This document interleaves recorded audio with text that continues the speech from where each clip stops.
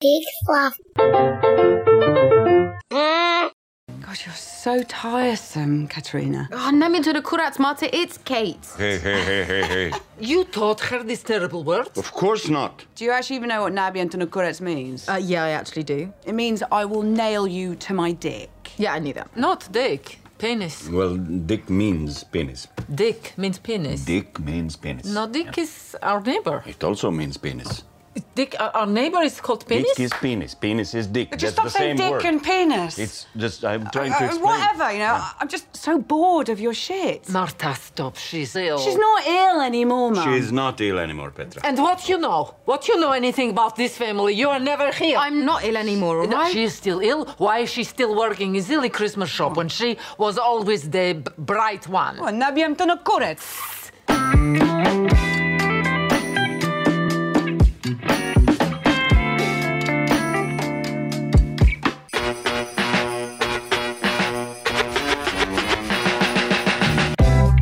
Hey everybody, I'm Joel Murphy.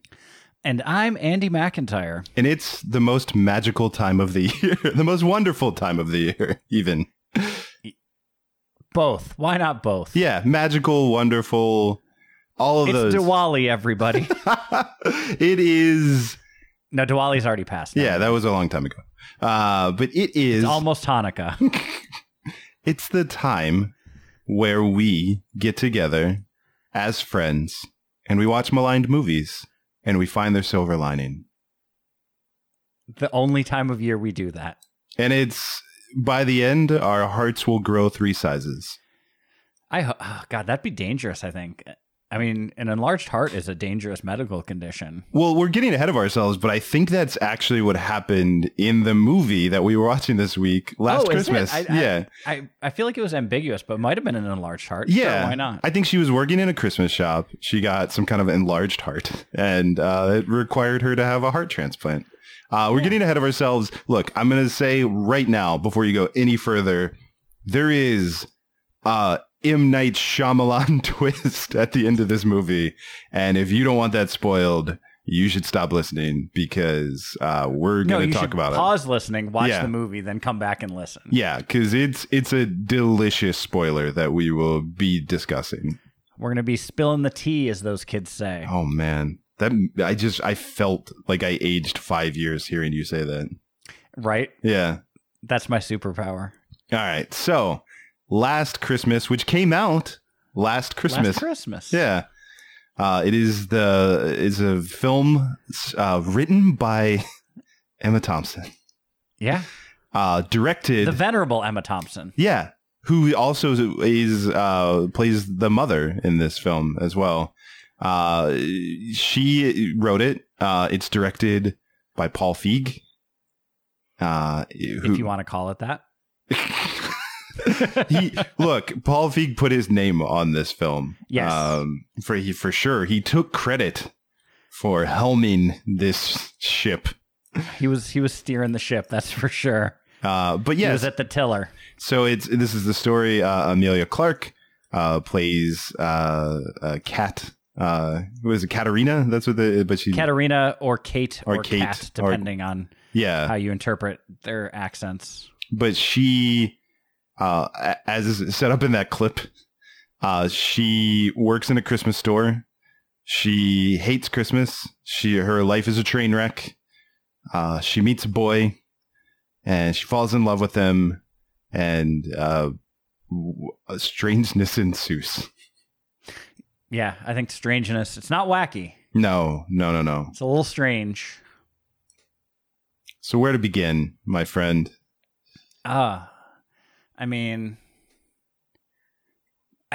we could start at the beginning, and we could talk about how much I really hated from Jump Street the introductory scene where a skeevy guy seems to take advantage of her in a bar when she's way more drunk than he is, takes her home. She's charmed by his furnishings in his house. True. They clearly have sex, and then she's showering in his place the next morning when his girlfriend returns home and shouts at her and throws her out onto the street. And this is our introduction to her and her world. Yes, this shows just what a train wreck Katerina is. Yeah, and then she has to hurry with her suitcase because she is couch surfing, basically. She has no fixed address in this movie. Yeah, she just moved out on, I think, an ex-boyfriend who never shows up in the movie. No, but she's like sleeping on friends' couches until she wrecks their stuff and has loud sex in their apartments and gets kicked out. She's working as one does. Yeah, she works in this Christmas shop that I think is implied to be a year-round Christmas store. That seems to be, but that's unclear. She thinks her boss's name is actually Santa, which really threw me off because she calls her Santa all throughout the movie, and then very late in the movie discovers that is not her legal name and is surprised by that, which I never assumed that was her real name. No, never once. So that happens. Like I said, she meets this guy who keeps showing up and trying to make her a better person. Her boss is also this happens off screen, but is murdered by a very creepy guy who comes in with murder eyes and stares her down and tricks her into helping him move a couch, and then he kills her. Yeah, that's all accurate. Pretty sure that's what was happening. Can we just take a moment? I know this is a detour and it's not super important in the grand scheme of things, but they make this choice that Santa, her boss, has feelings for a man who is very shy, who comes into the store occasionally. But the guy that they cast to play this part plays the part like he is going to murder her. And I'm really not sure why. Yeah, he plays it like he's the other guy that goes on Mads Mikkelsen auditions but gets not cast for being too creepy. Yeah. Yeah, he just he stares at her, like unblinking stares her down, and she's like, I want to see more of this guy. And has a weird obsession with cabbage. Yeah, he is a cabbage salesman or something. He loves cabbage, and she's not sure how she feels about it. She doesn't really like cabbage, but she likes him. And so she'll learn to like cabbage, as you should. If there's one lesson to take away from this movie, it's change. Whoever you are. So people will love you. Yeah. We haven't really talked about the fact that this movie solves not only racism and xenophobia, it solves the homelessness crisis. It solves homophobia, all in one glorious final pageant. Yeah, if you're wondering why there's so much less racism, xenophobia, homophobia, homelessness issues since last December, it's this movie. Yeah, because you can tell when you watch the movie that Brexit was a hot button issue, but now obviously that was solved and everything's good in England and in America, and these aren't issues anymore. Not even a little bit, not even sometimes. Because Emma Thompson did an accent that is so cartoonish that it can't even truly be considered offensive to humanize. Yeah, that was full on moose and squirrel accent from Emma Thompson. Yeah, in order to humanize, people who are not native. And she's a fantastic actress. That's disappointing. She's a fantastic actress who is also an accomplished writer who neither acts nor writes well in this movie. I have to assume it's just an elaborate prank that she's playing on everybody. I hope so. She's I'm going to turn in this festering turd of a movie, and everyone's going to say they love it because it's me, Emma Thompson. Maybe she hates George Michael, and this is an elaborate plan to use all of his music in the worst movie imaginable. Or maybe she lobbied for, instead of All I Want for Christmas Is You to be the song in Love Actually, she lobbied for it to be Last Christmas, got shot down, and this is her revenge. That's possible. Because let's be clear, too. This movie is chock full of George Michael songs, including Last Christmas is played, I think, 100 times in various forms. There's a techno dance version of it, I think, at one point. Yeah, to use a Britishism, this is chock-a-block with George Michael music. Mm-hmm. Wham, solo, all of it. Yeah, it's all there. So, okay. Do we want to talk about anything else before? I feel like we're going to spend a while on this twist, and I don't know if we want to get to it now. But I think it definitely, I think we could probably spend a little bit more time before we get there. Yeah, I think we have to build out the world just a little bit more and talk about we talked about Brexit, that being sort of the racism and xenophobia that the movie addresses. The homophobia comes in the form of Katerina's sister, Marta, is a lesbian who is in a committed lesbian relationship, cohabitating with her committed lesbian partner. But is hiding it from her parents. Yes. Mom and dad think that they're just flatmates. So she outs her at a dinner. 'Cause that's a healthy thing to do. That's definitely what you should do if you have a sibling and they are not out. You should use that against them as a weapon when you're mad at them. Because if you don't, I mean, are you even really competing as siblings? Yeah, so that definitely happens. And then the homelessness. So I guess we gotta we should probably talk more about this guy that she meets. Henry.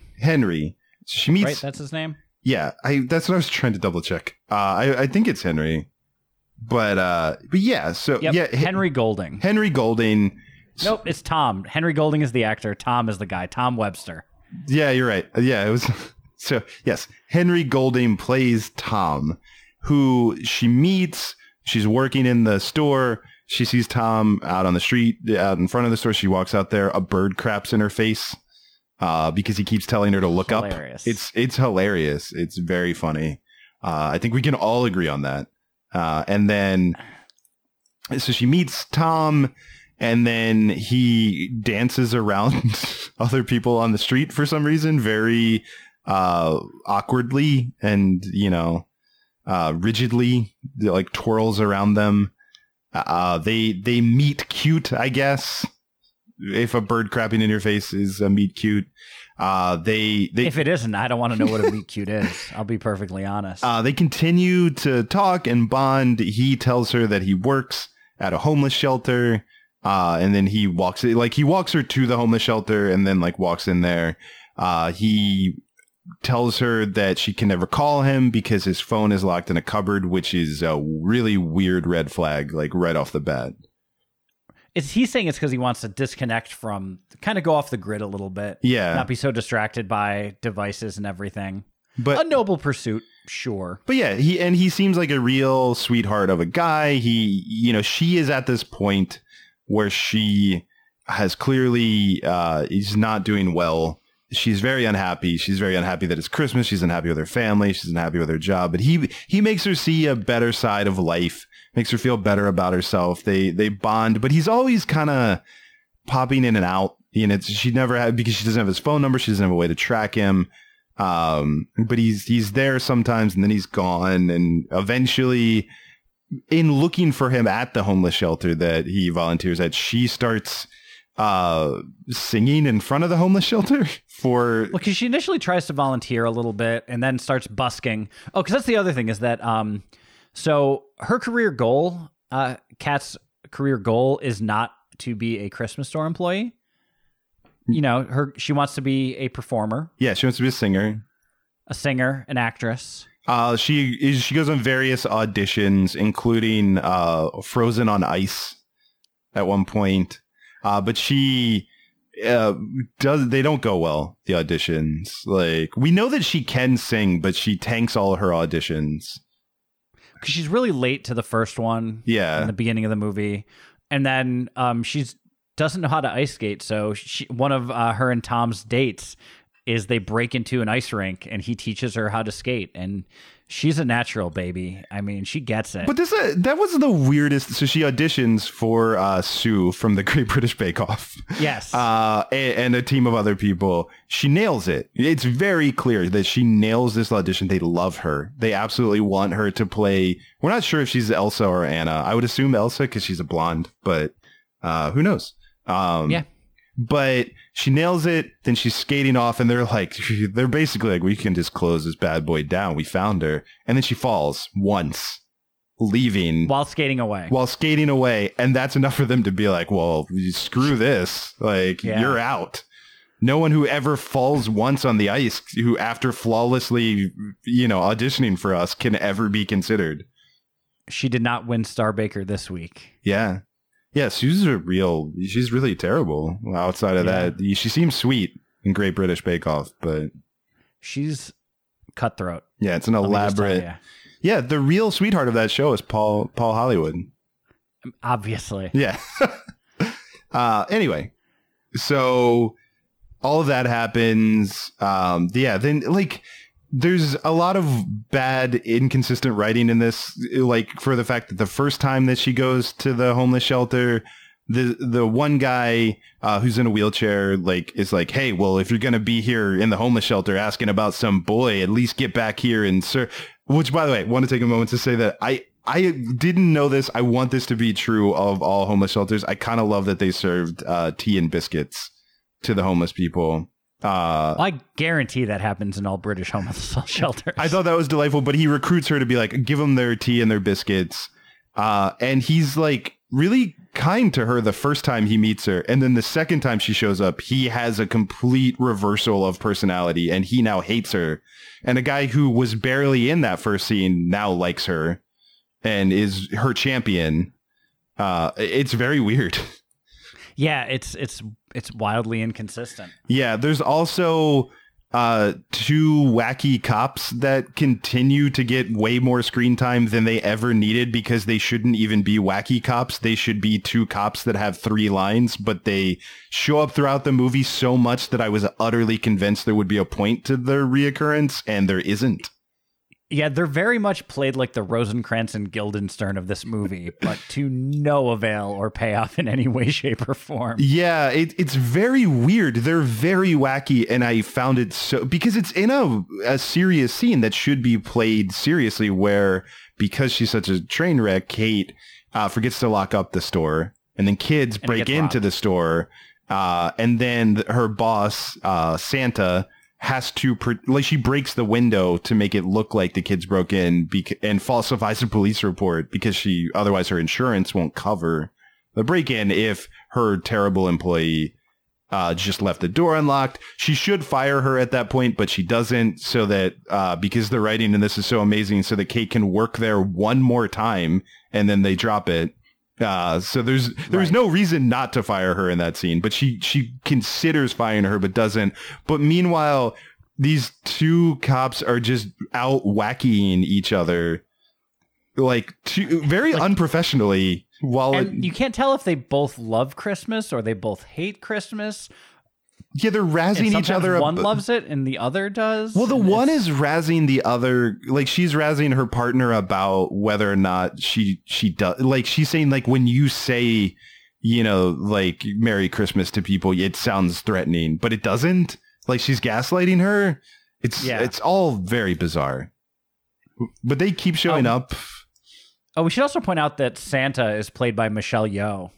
Yeah. Yes. Who's an amazing actress, and it's just wonderful. I'm a big Michelle Yeoh fan. Mm-hmm. Yeah, she's fine in this. I mean, she read all the lines that were given to her with as much clout and professionalism as one could, while playing a character who should be firing her employee but doesn't, and who is dating a serial killer but isn't aware of it. I mean, that's a big ask from a performer. I just want to say that. That's like, you're trying to, I see what you're doing trying to downplay that, but I mean, no, she was great. At least she had character motivation, and that you cannot say that for most of the people in this film. No, she was great. No notes. Yeah, no, considering that you described the extent of Tom's character as nice and bikes. That is everything we were told about him, to be clear. It is 100%. Yeah, no, there's no, that's not even an exaggeration. That's not me oversimplifying it. That's every personality and character trait that he is given in this movie. And so the fact of trying to find the good in the heart of a serial killer, like, that's a character motivation. No, she's great. And it was funny because it was actually bothering me of why she was continuing to employ Kate when Kate was so bad at her job. But like in that break-in scene when the cops aren't trying to upstage them for no reason, like, she does actually get into what their relationship is. And in that scene where she's given something to play, she plays it really well. Yeah. I think we need to hit him with a twist. I think we've we've dangled it a little too far. Okay. You know, I think we're All right. So she becomes a better person. She continues to ask for spare change in front of the homeless shelter that she donates to the homeless shelter. And she can't find Tom for quite some, like he keeps popping in. He doesn't have a phone. She can't find him. So, we also forgot to mention that at one point Tom takes her back to his apartment, but he's such a gentleman that he doesn't put any moves on her. He just tucks her in real sweetly, and she sleeps in the apartment. So she can't find him for quite some time. She's starting to get concerned. She's sad. So she goes looking for Tom, and she goes to that apartment, and she shows up, and there's a different man in the apartment, and he is like, "Oh, you must be here to rent this apartment or to buy. It's for sale. right. You must be interested in buying this apartment that's for sale." And she's like, "Oh, I wasn't aware that my friend was selling this apartment. That must be why he keeps it so clean." And then he's like, "I don't know what you're talking about. The guy who lives here is dead." What? And then it hits her. This montage. Oh man, this whole time he's been dead. He's a And ghost. I've just been acting like an insane person. Yeah. And so she has a montage of like all these times like where we've seen her interact with him where all of a sudden he's not there and she's just alone, having all these experiences. And then what she realizes is that in fact, last Christmas, he literally gave her his heart because he was hit by a bus on his bike that he's always on. And he died and donated his heart to her, which is the heart transplant that she got. So she literally has his Nice heart. and bikes. Yeah. So he's nice. He gave. Also, I watched it with Molly and she was so mad because the whole time he is riding around on his bike and he doesn't wear a helmet. And then in the actual scene where he's hit by the bus, he's wearing a helmet. And it was like, because she was like, I thought that was going to be like the thing, like that he like he didn't wear his helmet and that's why he died. No, he wore it then, but he doesn't wear it as a ghost. And the other thing, there's the fact that she and Tom frequently meet at this bench. Yes. And she eventually realizes that it is a memorial bench to Mr. Tom Webster. And she realizes that And- because there is a cartoonishly large plaque that says his name on the back of the bench that you could not have not seen every single time you left. Couldn't have. I guess if you're just, moonily staring at the looker that is Henry Golding, because he's a handsome fella. I just want to put that out in the world. Oh. He's a good looking guy. You won't hear me disagreeing. Is that, she was so over the moon looking at him that she didn't notice this. Or she's like, this bench is dedicated to someone with the same name as you. Yeah, no, doesn't happen. But either way, this gets me wondering too. So one of the things that are we Tom gonna pick apart this reveal? Because I have a million thoughts about picking apart this reveal. But please go on. I don't know. I don't think that's what I'm doing. Okay, maybe. Okay. I have a couple thoughts, but go ahead. No, I as do I.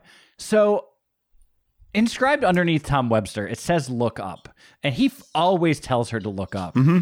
And it makes me wonder, like the person that commissioned this bench to be made was like that. Like, you idiot! If you'd only looked up from your bike, you would have seen the bus. Like, is that what that is? I kept thinking it was going to pay off somehow. That either, it's not explained. He just says "look up" all the time, and then that's what the bench says. And like that's not in and of itself good advice. No. Because if you're looking straight ahead and then you start looking up, like that could lead to danger. Yeah. If you're looking down and you look up, that might make you more aware of your surroundings. Yeah. But every time in the movie that is played, it's literally look up towards the sky. Which is not what he seems to be doing when he's hit by the bus. No. So it's not like he looked up and was killed. It's very unclear. But also, okay, look, I'm not gonna I'm just gonna say this. Like, obviously, I've seen a lot of movies that do this. M. Night Shyamalan did this in The Sixth Sense. Like, wait, what? sorry, spoilers. God damn it, Joel. Fight Club had a similar reveal of like a person not really existing. But those movies really put a lot of others sort of flipped it. What's that? the others sort of flipped it, where who you thought were the leads the whole time actually ended up being dead. Yeah, there's a lot of good examples of this, but those other movies thought about it and thought about the rules of what that would mean. So here's my thing. Like, when it's revealed in this movie, we never really, so they give the montage of like, so this is, I think, what we see, if I remember everything. At one point, she changes clothes in an alley, and Tom is supposed to be looking out for her, like being her lookout and blocking physically. Right, and she does get wolf whistled by a couple of municipal workers. Yeah, but I'm saying, so then we see that scene again, and it's clear that no one was blocking, so everybody could see her change her clothes. And then we see there's a scene where she's eating, and he's standing above her, telling her to look up, and he's not actually there. She's just looking up. And I think we see her on the bench talking to him, but he's not really on the bench. But the thing that it skips it, and we see her ice skating by herself. Okay, so we see all that. It doesn't show anything about what was going on in the apartment. It doesn't show like. So here's my question. So I'm guessing we're supposed to accept that this really is his ghost, because the ghost, it is his apartment. It is like he does take her to a skating rink that he knows where, like he seems to have information that she doesn't have. A phone literally is in his cabinet, which I also thought was going to be a payoff of like, I don't know, something like she takes his phone and then it's just like his phone was in his cupboard. And then it was like, you thought that like maybe she'd look through the phone to see what was on it. Nope. She takes it. She didn't have the passcode. So. Yeah. But she could ask him. He is a ghost. It's true. But the facial recognition wouldn't work with a ghost, I think. Oh, that's true. Okay. So, but like it skips over all of the tough questions. Like, how did she break into his apartment? How did they get into his apartment? You know, she makes out with him several times. Like, we don't see what that was, like what was happening. God, I wish there was just video for just like with her tongue like out in the air, just like. I mean, don't we all wish that there was footage of that? Like, obviously. But like, you know what I mean? Like, it really blazes past any of the tough questions. Like, and it could have just been as simple as like him pointing to where his like spare key was or something like that. Well, also, you could have played it that it could have been ambiguous as to whether he really existed or not. But it wasn't. Like, to make sense of what everything that we're showing, like they didn't ever need to go to his apartment. Like, she could have found out some other way. It also conveniently so the first time that she could have just seen the bench. Yeah. Honestly, yeah, they could have spent all their time on the bench. They could have like never really gone anywhere that she couldn't have discovered on her own, and that probably would have made more sense. The problems are, so we don't know how she gets in the apartment, and then also, so she is spending all this time at the homeless shelter, and the first time that she goes there, she asks if he's there, and they don't know who he is. And they say, and she's like, I think he works nights. And they're like, oh, okay, that's why. But the movie conveniently never has her wait for like the night shift to show up. She never interacts with anyone from the night shift. No one, it's very unclear if he actually worked at the homeless shelter or not. I would assume that the movie wants us to accept that that was a thing that he did before he died. But she never, somehow, even though she spends all of her time there and ends up putting on a like Christmas pageant there with none of the homeless people that are there, none of the workers, no one is able to ever fill in. And she doesn't ask like where he is. Like, it never comes up. Also, again, his traits are nice and bikes. So he has no backstory. He has no family. I think like the real estate guy he's saying it's like probate that he's like selling, so like no one from his family seems to be anywhere near him. We don't know. We're never told who his family is. They've left his apartment intact the way it was when he died for like a year, including his phone in a cupboard. He doesn't have any loved ones. No one, like he really has no backstory whatsoever. He has nice and bikes. That's it. Yeah, it's and so she finds this out. and just moves past it. Immediately. No one. She cries a little bit and then is fine. She's fine. She doesn't feel like she should be like psychologically evaluated for like hallucinations. She is fine that she saw this. Also, by the way, so he shows up one more time to be like, yeah, I'm a ghost. Sorry. JK. Yeah, with all of the same gravitas as Buster Poindexter in Scrooged. Yeah. It's like, I'm the ghost. He delivers it exactly like that. And he's just like, yeah, I'm a ghost. Somehow the shoddy writing in this movie completely avoids him saying anything like, I have to go now, but you'll always have my heart, or something like that. That seems like such a tee up, but it doesn't bother to write anything even that obvious. I think the line "you have my heart" is in there. Maybe, but it's not even. Yeah, it's not well done, and he just explained. But also, like, we're not even sure. See, so here's what's confusing. I don't want to spend too much time on this, but like he seems to know that she knows, but we don't know why. I guess because his heart is inside of her, so he can read her mind. Like, the world is never made clear. I don't understand. No, not once. The rules of being a ghost, the rules of their interactions. Also, like, it seems implied, like, she really wants to bang this guy. And look, I'm like, her character trait, like, is that she has sex with a lot of people in this movie. Like, she's a young single girl, like, living in the city. And she wants to bang this dude, but he never does. But they kiss. And so I'm like, I don't understand. Like, I could understand if they couldn't touch at all. Maybe that would explain. But why not have him bang? That's all I'm going to say. Like, why not? Yeah, you might as well at that. He took her back to his ghost apartment. Like, why not? It literally would have made the movie no better nor any worse. Yeah, but I just, like, you know what I mean? Like, pick one way or the other. Either they can't touch it all, or Ghostbusters rules. Like, right. one or the other. I just want to watch her go cross-eyed when he goes down on her. Obviously, yeah. Like during a montage where, Bill Murray slides down a fire pole. She's wearing Confederate war soldier attire, and then just goes cross-eyed. And, obviously. Yeah. Why not? Yeah, I mean, Paul Feig did direct the Ghostbusters remake. So. Yeah, and you've had 2 chances, Paul Feig, to make that scene, and you haven't done it once. So 0 for 2. 0 for 2. 0 for 2. Disappointing. I don't know. I feel like we're running out of time to malign this movie. We could spend literally all month talking about the bad things. Can I have one more? I have one more too. Okay.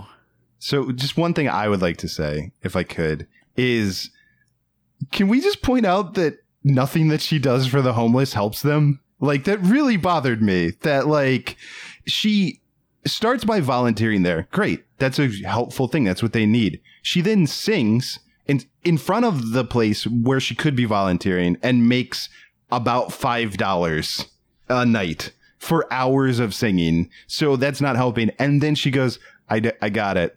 I'm going to have you all sing in a pageant. Also not helping them. None of that is what they need. I'm going to go out on a limb and say the pageant might have been a fundraiser. I hope so. But either way, so actually I thought of 2 things I want to point out. Okay. So one, the first credited writer of this movie, George Michael. Mm-hmm. Yep. Because literally Last Christmas, and Last Christmas I Gave You My Heart is the only piece of that song that's taken into the movie. Yeah. Last Christmas, Tom literally gave Kate his heart. Yeah. I also, look. And she didn't give it away the next day. No, and I had to, look. It's probably not helpful to have wished that this movie was better. But I did think about that like you could have used more of the song, and you could have had it be that Tom was in love with a different girl, and that could have been part of his backstory, and that could have been why he explained to her, like, I don't want to get too close to you because I was hurt in my last relationship. And so that could have been last Christmas he gave that girl his heart, and the very next day she gave it away. And so then he was so upset by it that he murdering him. No, so I mean, I'm fine with that. That would have been better than this movie. But my thought was like, he finds out that she is with someone else. He's so upset. He rides his bike into the bus lane and is hit. He's distraught, distracted. And so he does end up giving it to someone special. That would have used more of the song. It to someone special. Like, it would have used more of the song, and it would have given Tom a third thing to have as a personality. Nice bikes. Just getting out of a relationship. There you go. That's three. He's now three things. He's now a well-rounded character at that point. Yeah, because nice is one dimension, bikes is two dimensions. Yeah. Just getting out of a difficult relationship. That's a three-dimensional character. That's what we as writers are always striving to create. Yeah. Also, I thought of one more. Why does he bike? He has the bike most of the time, except the first time they meet, where he doesn't have it at all, and he dances out of the way of people, which never comes back up again. Yeah. Yeah. The last thing I want to point out, and this is just a weird bit of continuity error, but one of the first couples, movie, I know, one of the first couples that she couch surfs with is her very close friend, who is a South Asian woman who is married to a black gentleman. Yep. And the South Asian woman is extremely pregnant. And by the time of the pageant, she has now had her baby. And that is the whitest baby in the world. Yeah. Because why not? Like, no chance. Like, I would like to imagine it's a Caucasian baby. I'd like to imagine that was whoever was in charge of casting, like, really stared Paul Feig in the eyes when they found that baby and were just like, what, you think this is what's gonna like make or break this? You really think this is gonna be the issue? You think this is gonna be what causes people not to like this movie? Yeah, it's all right, so we could go on and on. So let's pivot to what the silver linings of this movie are. Okay, here's a fake silver lining, which is that David Fear of Rolling Stone described the film as, quote, incredibly shocking, monumentally bad, the kind of bad that falls somewhere between finding a lump of coal in your stocking and discovering one painfully lodged in your rectum. That's a good review, man. So that's already a silver lining reading that, because that's pretty great. So legitimate silver linings. Okay, Amelia Clarke is delightful. Amelia Clarke is delightful. She does what was asked. It's a bad script, and I feel bad for her, but she's really charming. Yeah. Yeah, and you root for her regardless of the bad movie. Like, you want her to get her act together. Like, you want her to do better. Look, I will say this. I know that I'm being very flippant about this movie. I do actually think there was an interesting story to tell, because I think that one thing we haven't really talked about is that it's made very clear that, what she's dealing with is the fact that she almost died a year ago. She had to have a heart transplant. She's now, a year later, like, back into the world. She's still working her same dead-end job. Like, nothing is really coming together in her life. And she's feeling very distraught about that. The movie kind of fails to describe it properly, because weirdly I feel like it inverts what she should be saying, which is she in the movie says that she felt special when she needed the heart transplant because she was getting all this attention, which is a really weird take to have on that. But then she had to go back to her normal life. I would say that, like, what would feel more true to me would be an inversion of that, of like, I almost died. Another person's heart was put inside my body. So literally, like, they gave up an organ so that I could live. And now I feel pressure to do something with my life. And I feel like I'm failing because I should be doing more, like I was given this second chance when this other person wasn't, and I feel this like weight of responsibility of my life not really coming together. I actually think that's a really interesting concept. That is something that, like, a kind of survivor's guilt that people actually feel, and could have been a really fascinating movie to tell. And I think Amelia Clarke could have played that if she was asked to.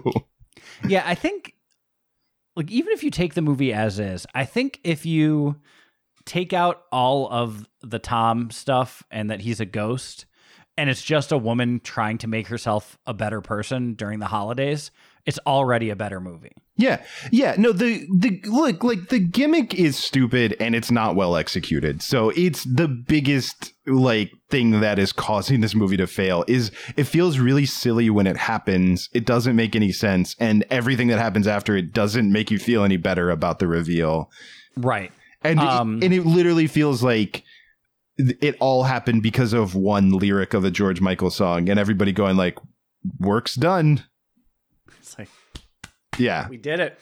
So yeah, that's a huge. But okay, but we're silver lining. We're silver lining. So one thing I thought was an interesting take in the movie, and some of it was undercut by Emma Thompson's moose and squirrel accent. Mm-hmm. But I thought that their relationship rang very true. That, like, I'm not going to give you just this. Like the idea that like the mother's like has issues with depression, that she felt needed, and then now she goes back to feeling unneeded, so she's like taking it out on Emilia Clarke. Like I thought that there was some truth to that. I mean, it's not a silver lining, but there's some truth to it. You are doing the writing of this movie a huge favor in pretending that that's how clean any of that is presented, because like the movie can't decide from moment to moment how it feels about the mom, like if we should take her seriously, like if she's a joke. A lot of times she is a joke. And then there's like a really weird moment where it feels like we're at the sincere part of the movie, almost like the silver linings part of this movie, or the show where we're supposed to be pivoting. And instead of like everyone's being really nice, and then she's like, I'm going to sing this traditional song. And then everyone just like attacks her for not singing it right. And I was like, what is this choice? Like, also literally like Emilia Clarke, who's ashamed to use her real name. The way that she does address racism is she talks to two strangers on a bus once. And that solves it. Because they happen to speak the same language. They both happen to be Croatian. Yeah. So there's all that. Okay. An actual silver lining, and I think it's just because I'm a sucker for these type of moments, but I got the warm fuzzies when they were singing Last Christmas at the pageant and everybody joined in. I was going to say, made me feel all warm inside. It's nice that you said that, because literally what I was going to say right now is like George Michael's music is a silver lining. I mean, George Michael is great, and any excuse to play he has a lot of bangers. Yeah, any excuse to play that much of his catalog in a movie is great. It's really fun that they used that much of George Michael's music. And I loved the unintentionally funny choice of the montage of Emilia Clarke singing Christmas carols that she doesn't quite know the words to. They instead just drop the diegetic audio out and just play Wake Me Up Before You Go Go, I think. Yeah. Or Faith, or one of the many just bops that George Michael has. Yeah. All right. So what do we got? We got Emilia Clarke is delightful. We have we said it before in the preview, but like Michelle Yeoh as her. Michelle Yeoh's great. Yeah, she's great. Both of their performances are really good. George Michael's music is delightful. Yeah, great cameos in the producer scenes. We mentioned Sue Perkins and Peter Serafinowicz. Yeah, who are both absolute delights. Yeah, no, they're fun when they pop up. I